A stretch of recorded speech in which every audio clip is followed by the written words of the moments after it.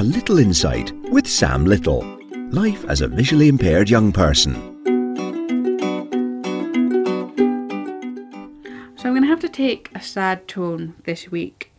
For those of you who listen to my blog regularly, you might have heard me talk about Lenny the Lurcher.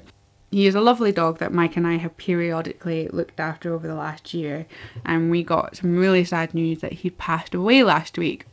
I've never had a dog, but I've been fortunate enough to enjoy spending time with other people's dog, including Lenny. But with Lenny, it was just really special because he was so intuitive about me. He was kind, really good-natured, quite quiet. I think I heard him bark once, and the whole time I knew him. So well behaved, and he would have these bursts of energy and would run around for about 10 minutes, and then he would just turn into the laziest dog, very chilled out. And I always remember this moment. Mike had gone out and I was taking him outside for a play.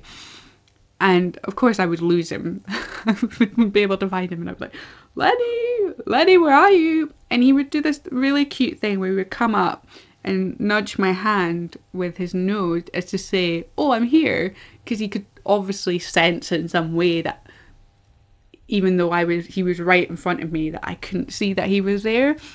He was always so good. I've always felt really confident taking him for walks because he was just so well behaved and he never reacted to other dogs around him. So normally I wouldn't feel confident taking a dog for a walk on my own. But with him, I definitely had that confidence. He was just a lovely dog. And I found myself on Saturday, just kept crying every time I thought about it. Because I was like, oh no, Lenny's gone. He came to Fort William with us one weekend. Poor thing, I had to sit in the back of the car the whole way, and it was just, every time I had these memories, it was just, he was probably the closest thing that I ever had to having my own dog, and I don't think I realised how strong the bond was.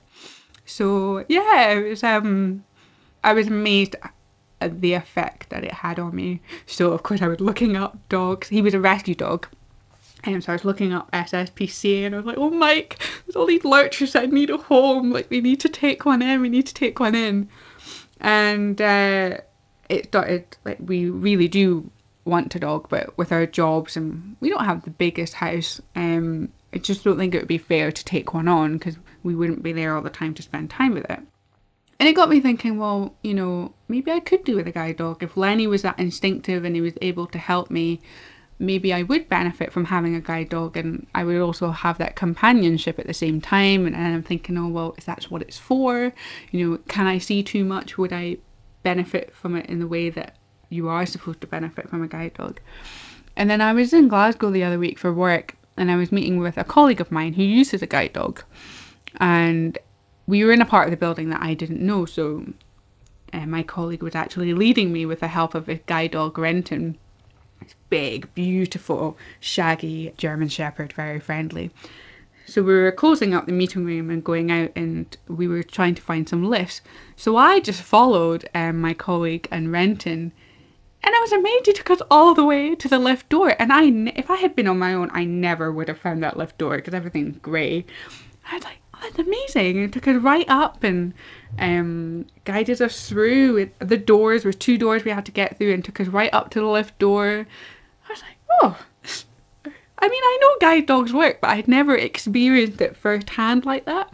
So it definitely got me thinking, is this something that I would want? Am I doing it for the right reasons? But having that insight was really, really interesting. So and then I thought, oh, maybe I could get a lurcher called Lenny and he would be my guide dog.